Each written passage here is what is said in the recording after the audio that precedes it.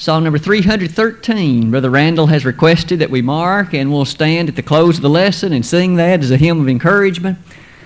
And as we are gathered together this morning for the concourse of our lesson, having already been blessed with the opportunity of prayer, the opportunity of a bit of fellowship, and the character of singing these glorious hymns of praise and adoration to God, it's a bit interesting that some of the songs that have been chosen, we have already sung about a glorious place known as heaven, a fantastic place wherein perhaps the greatest of all reunions will take place.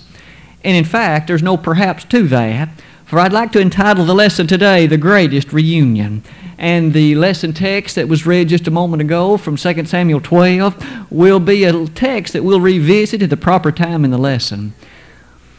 Some introductory remarks or thoughts perhaps in regard to this. How thankful indeed we can appreciate the glory that's ours for the great blessing of the sacrifice of Jesus, the fantastic plan of salvation that He put in place, the church that He purchased with the shedding of His blood. All of these things, though we are perhaps appreciate it to some degree, may we never allow that to lapse far from our mind for what great blessings you and I have been able to enjoy.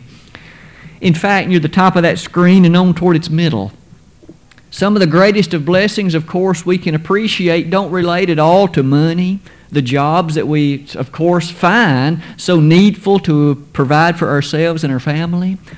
But think about the tenderness of family. Perhaps what your devoted spouse and your loving children mean to you. Or, in fact, some of the other great things that you feel so apprised in life to have been able to enjoy. Perhaps many around the world don't come close to appreciating some of the grandeur of the blessings that we feel. Might I suggest that we, in fact, consider the greatest of reunions as also a tremendous degree of blessing and a fantastic hope that relates to it. In fact, as we think about the nature of reunion itself, perhaps we ought to at least think about the word first. What does the word mean? To what does it seem to refer? It's composed of two pieces or parts. There's the prefix re, and then the word union. As we know, the word re is a prefix. It just identifies to go back or to do again or to renew or something like that. That word reunion simply identifies a state of oneness or a state of unity. And thus to put them together, reunion thus expresses the fact of coming back together when separation has been the case.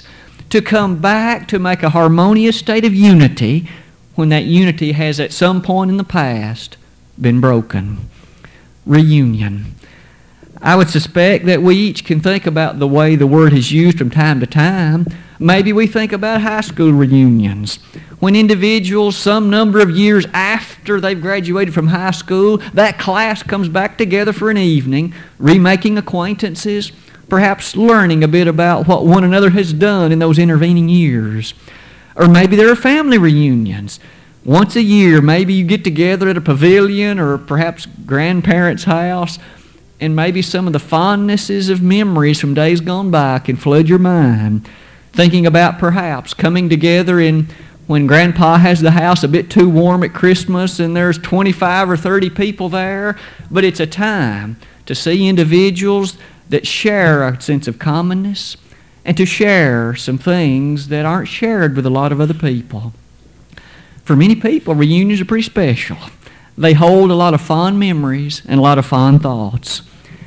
I'd submit to you, though, that the greatest of reunions is not either of those I've mentioned or others that are like them. The greatest one is described in the Word of God. Let's turn and make an interesting discussion this morning, I hope, about the nature of the grandest, the greatest of all reunions. As we begin that, some initial thoughts about God's goodness to us might be in order. As we appreciate the greatest of the blessings He has showered upon us, certainly we can think, as we mentioned earlier, about the devotion of a family, the preciousness of children, the joy they bring to our life, the kindness and compassion and companionship and friendship of a devoted mate and spouse.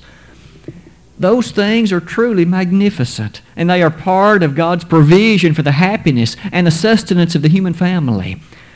But might we also appreciate the Bible speaks not just of a physical family, there is a spiritual family as well. On many occasions, the sacred writers very pointedly set forth the fact that there is this spiritual family and that it has all the characteristics that would make a family bonded together with strength, with fortitude, and with love. I've listed some passages that I would wish us to consider. In Galatians 4, beginning in verse 5, there the inspired apostle, in fact, made this statement: to redeem them that were under the law, that we might receive the adoption of sons. And because ye are sons, God has sent forth His Spirit of His Son into your hearts, crying, Abba, Father. Wherefore thou art no more a servant, but a son. As Paul wrote the Galatians, he reminded them that among the greatest of the blessings God has set forth, might we not lose sight of this one, that we aren't merely servants in the house, but He has sent forth His Spirit into our hearts and gives us the opportunity to call Him Father. And that tender word Abba is used. Abba, Father. In fact, that word is one that we likely can understand from this perspective. This day and time, at least in English, we understand that often one of the first words that a little baby learns is maybe dada, dad. And that's a tender expression on the part of that youngster to the affection and the character that that man is his father. The word Abba in Hebrew fulfills that same role.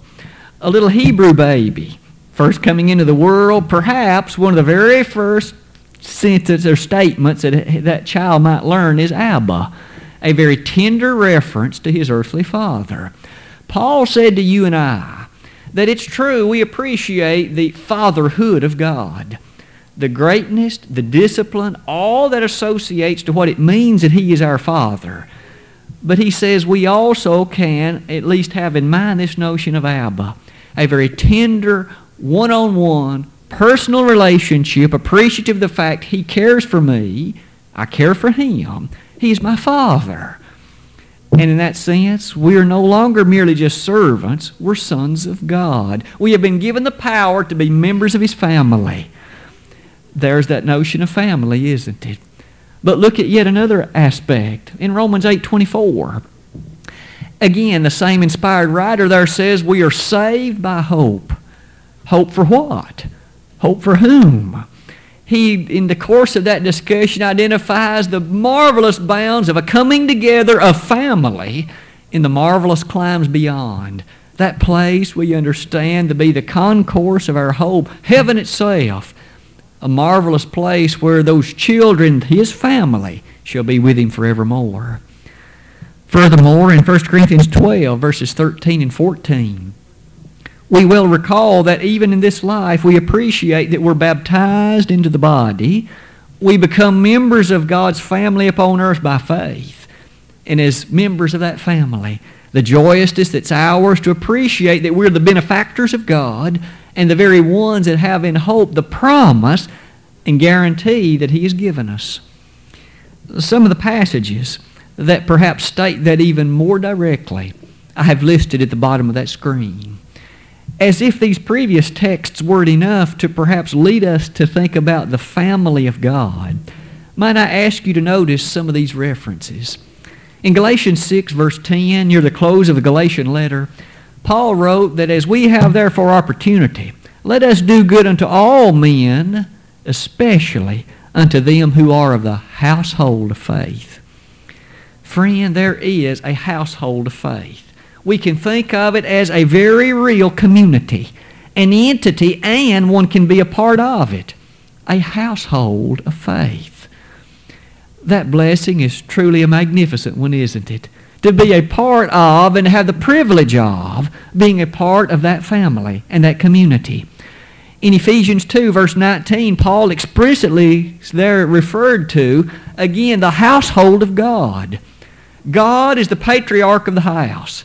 He's the father. He's the absolute head, if you please, of all of that. And as we appreciate the glory of it, you and I are thus able to be members in it, part of that household described in the Holy Scriptures.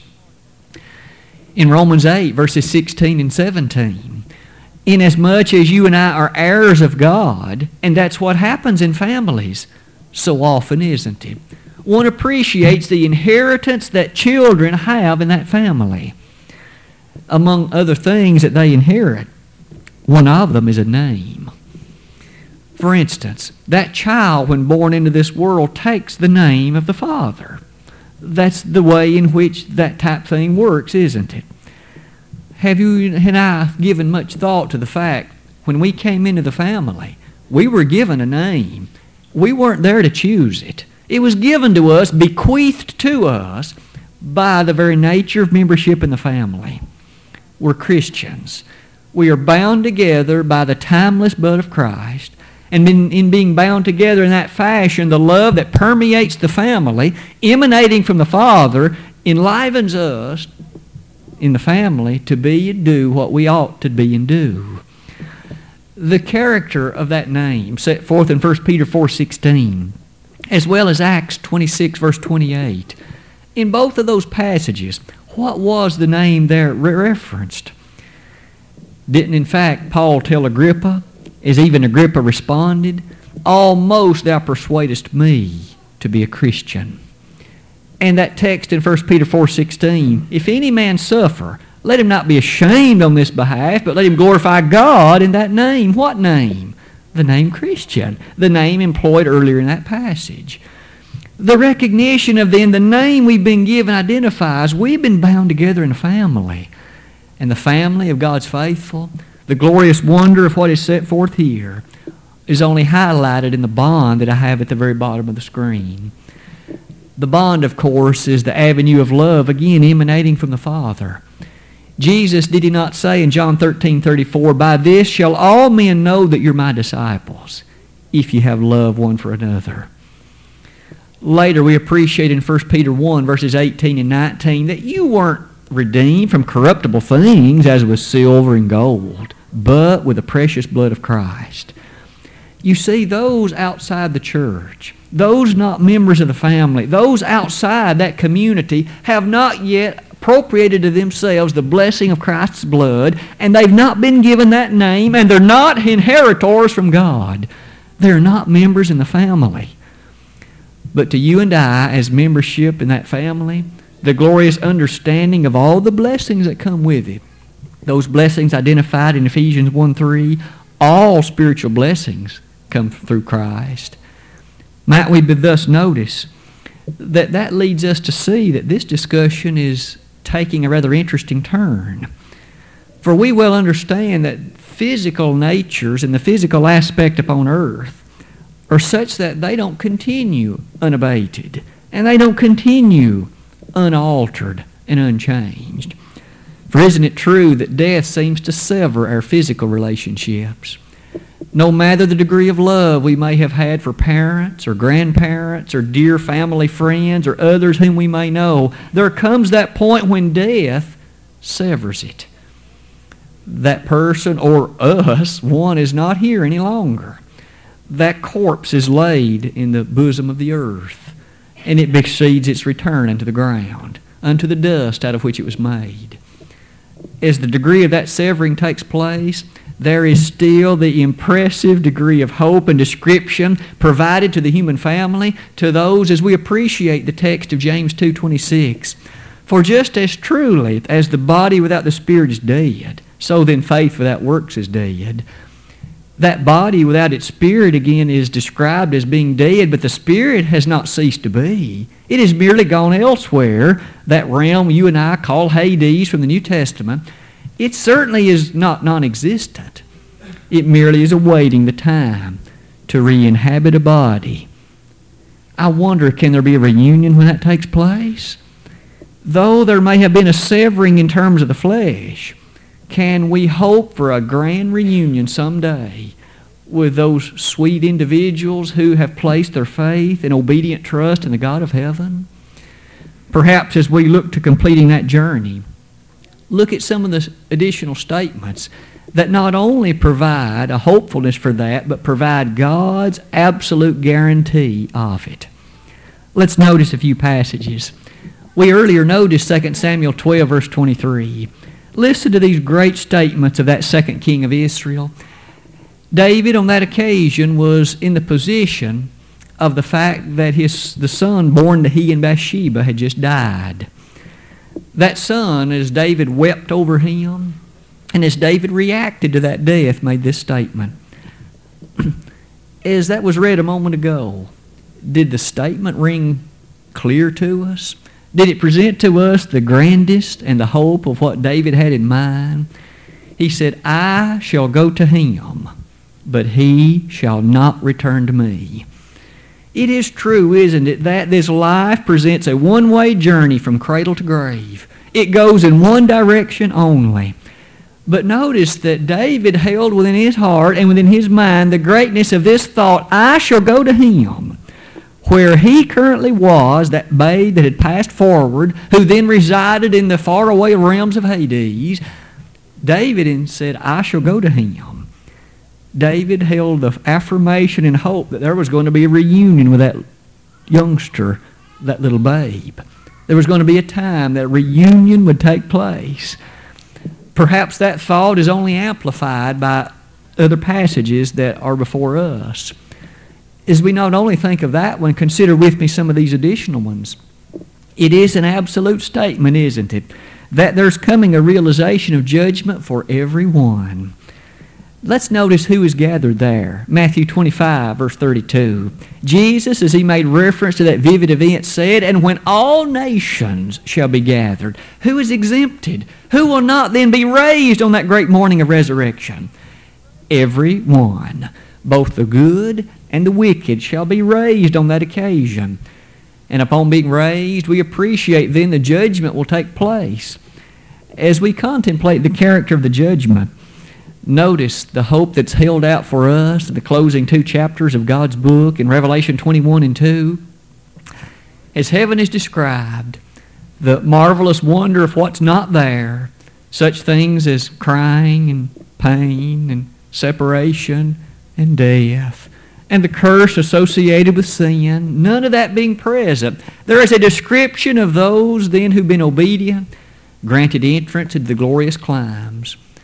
I wonder what kind of reunion that will be when the faithful, the worthy, the obedient of all the ages from the dawning of time shall be thus blessed with entrance into heaven itself. Isn't that going to be the greatest of all reunions? Those passages I've listed there take us back to the words of Jesus before his crucifixion. In John 14, on a night when in fact his body, it seems, was bothered a bit by the agony of what the next morning would bring, by the turmoil that was going to come his way. He, of course, knew what they were going to do to his body, nailing nails through it, piercing his head with a crown of thorns. To those apostles that were there gathered with him, after participating in the Passover with them, he had some very tender and uplifting words for them, and it reads like this: let not your heart be troubled. Ye believe in God, believe also in me. In my Father's house are many mansions. If it were not so, I would have told you. I go to prepare a place for you, and if I go and prepare a place for you, I will come again, and there receive you unto myself, that where I am, there you may be also. Those words have been the anchor of many a tense moment in your life and mine, I'm sure. To hear the Lord say to these agitated apostles, they were bothered in their anxiety. They had a sense that something seemed to be not right. This Passover was not like all the others they'd experienced. Later that night, they were going to see the Lord arrested. Later that night, they were going to see him bound and led off to the high priest. Later in the wee hours of the morning, they were going to see a mockery of a trial take place, and they were going to flee. All of them were going to leave him. Later on that next morning, at the 9 o'clock hour, they were going to see nails nailed in his hands and in his feet. I wonder if they remembered him say, let not your heart be troubled. You believe in God, believe also in me. In my Father's house are many mansions. And I'm coming back, and I'll receive you unto myself, that where I am, there you may be also. That sounds to me like the greatest of reunions, doesn't it? The opportunity for the ages of all time, the faithful, to come to a point of appreciating exactly what all their hope has been about. The hopefulness to sustain faithfulness in this life and the great reward that God has promised to the faithful, that to inherit, that to participate in, and that to experience. As these texts before us read, they sound so wonderful and so lovely, don't they? But notice, David hinted at this earlier. Maybe it's worthy of some more extended description. Will there be recognition after death? When we arrive at that place called heaven, will we know each other? Will the family relationship remain? We know here in this life, as Denise is my wife, I love her, I know her. Now certainly, as we appreciate the fact we know and love one another in our family, part of that is the deep understanding and recognition we have of each other. In the church, we know one another by name. We have an understanding of strengths and weaknesses and perhaps failures of days gone by, forgivenesses that have taken place, and the hope of what lay before us. Will there be recognition after this life is past? In heaven, will I know Denise and will she know me? Will we know each other as brothers and sisters in Christ? That seems like a point worthy of some reflection. The Bible isn't silent on that topic. In fact, I've listed that separately on this additional screen. Let's give some thought to the idea of recognition. First of all, go back to David's statement again. David said, I shall go to him. He used personal pronouns in both instances, referring to himself, referring to the lad.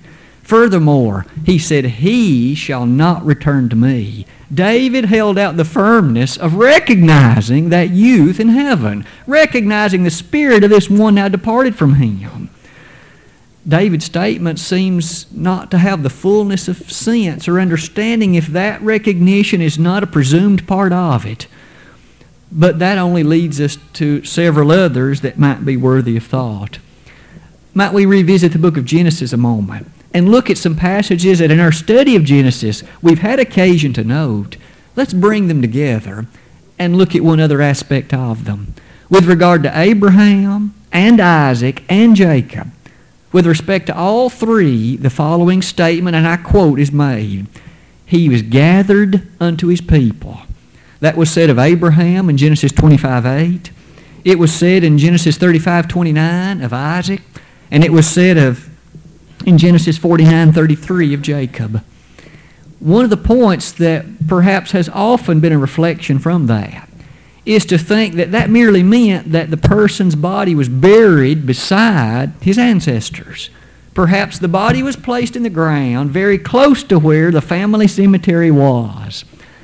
But I would submit to you, and as we've noted in our study, that cannot be what that means. Because very clearly what was true in terms of some of them, we notice that the statement was made before the body was buried. That means it couldn't have merely had reference to the place where the corpse was laid. For example, in Jacob's case, it was expressly said that he was gathered into his people, gathered into his fathers, and that took place many, many days before he was actually buried. We might remember that there was a mourning 70 days for him, and then an extended journey to the place, as we just studied this morning, as to where he was actually buried. Several months elapsed from the time it was said he was gathered to his people until he actually had his body buried. Being gathered to his people means something different than just where the body was interred. As an added emphasis, look at Aaron and Moses.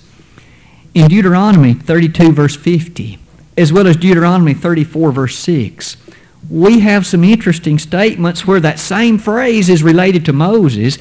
And let's remember something interesting about Moses. God expressly told him, you ascend upon the mount, and you there will be gathered into your people. But the interesting thing is, where was Moses buried? We will remember, no man knows. Remember, upon his death there on the mount, God buried him. Clearly, his body was not taken back to the place where he grew up. He was buried in this distant place from his homeland. And in that instance, we can there see the guarantee that being gathered to one's people had nothing to do with where the body was interred. When Abraham, when Isaac, when Jacob, when Moses, and when Aaron were gathered into their people, it had reference to their spirit's journey to that place after this life. They're being gathered with those of like faith in God who had passed on before. That's what that means, being gathered to one's people. And as such, what great hope that enlivens into your mind and mine, that when the time comes to shuffle off the old mortal coil of this flesh, as the poet once put it, we then have the realization of being gathered unto our people, the people of God, and that great reunion will soon be able to take place. In Luke chapter 9, verse 33, we have a rather startling scene on the Mount of Transfiguration there where Jesus, of course, was transfigured, but in that transfiguration he appeared with two Old Testament worthies. One of them was Moses and one of them was Elijah. And the fact remains that Moses had been dead over 15 centuries. And the fact is that Elijah had been dead over 8 centuries in time, and Peter recognized them. He knew exactly who they were. He knew, in fact, he even said, Lord, shall we construct 3 tabernacles, one for thee, one for Moses, one for Elijah? Peter knew who they were. He recognized them. There will be recognition after this life. We have every appreciation that when the beautiful place of heaven is reached, that you and I, as brothers, as sisters, as members in the family, will know one another.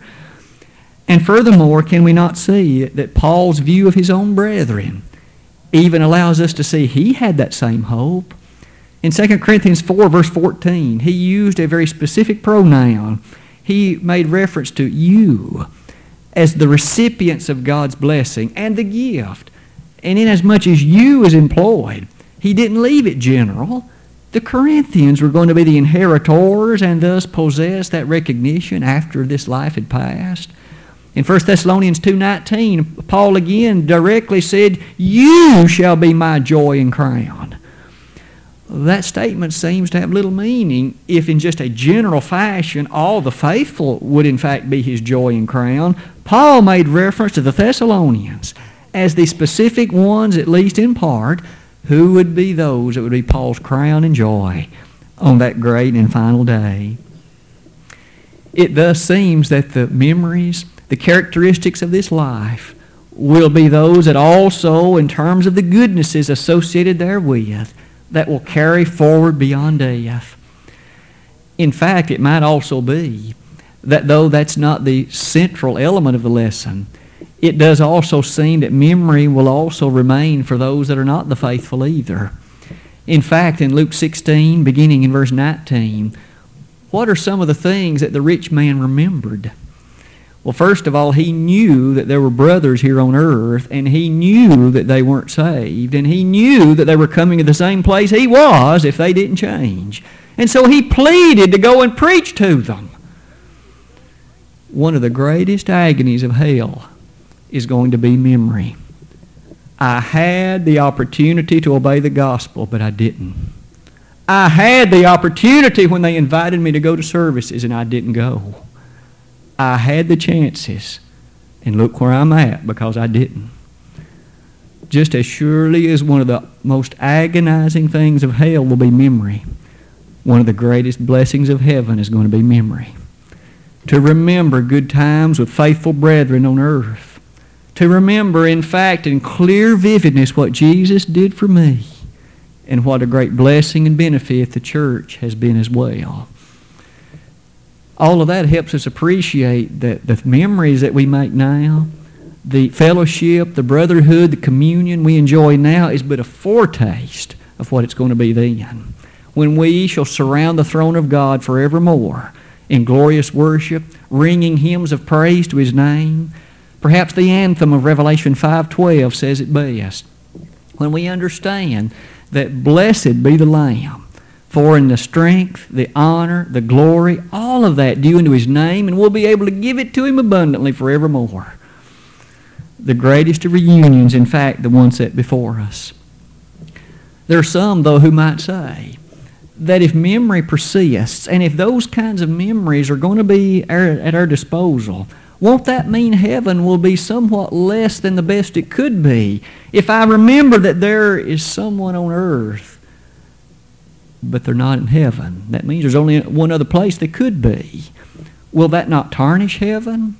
I'd submit the Bible seems to give a hint that in the absolute nature of when the judgment has happened, and we finally realize in full realization the absolute majesty and awesomeness of God, and we at that point appreciate the absolute magnitude of sin and what it's worth, at that point we will understand the fullness of God's judgment. For any not in heaven, we will understand that God's justness and His righteousness brings the right thing about in absolute regard. 1 Corinthians 6, verses 1 to 4 seems to hint at that, as well as Revelation 20, verse 4. We can be assured of this. Nothing in heaven is going to be marred with pain, with thoughts that are terrible, with anything that's the byproduct of sin. It will not tarnish that place. We're guaranteed it in Revelation 21, 27. And so we might ask as we come near the close of the lesson this morning, the greatest reunion is going to take place, and it's going to be when heaven's doors are flung open wide for the faithful.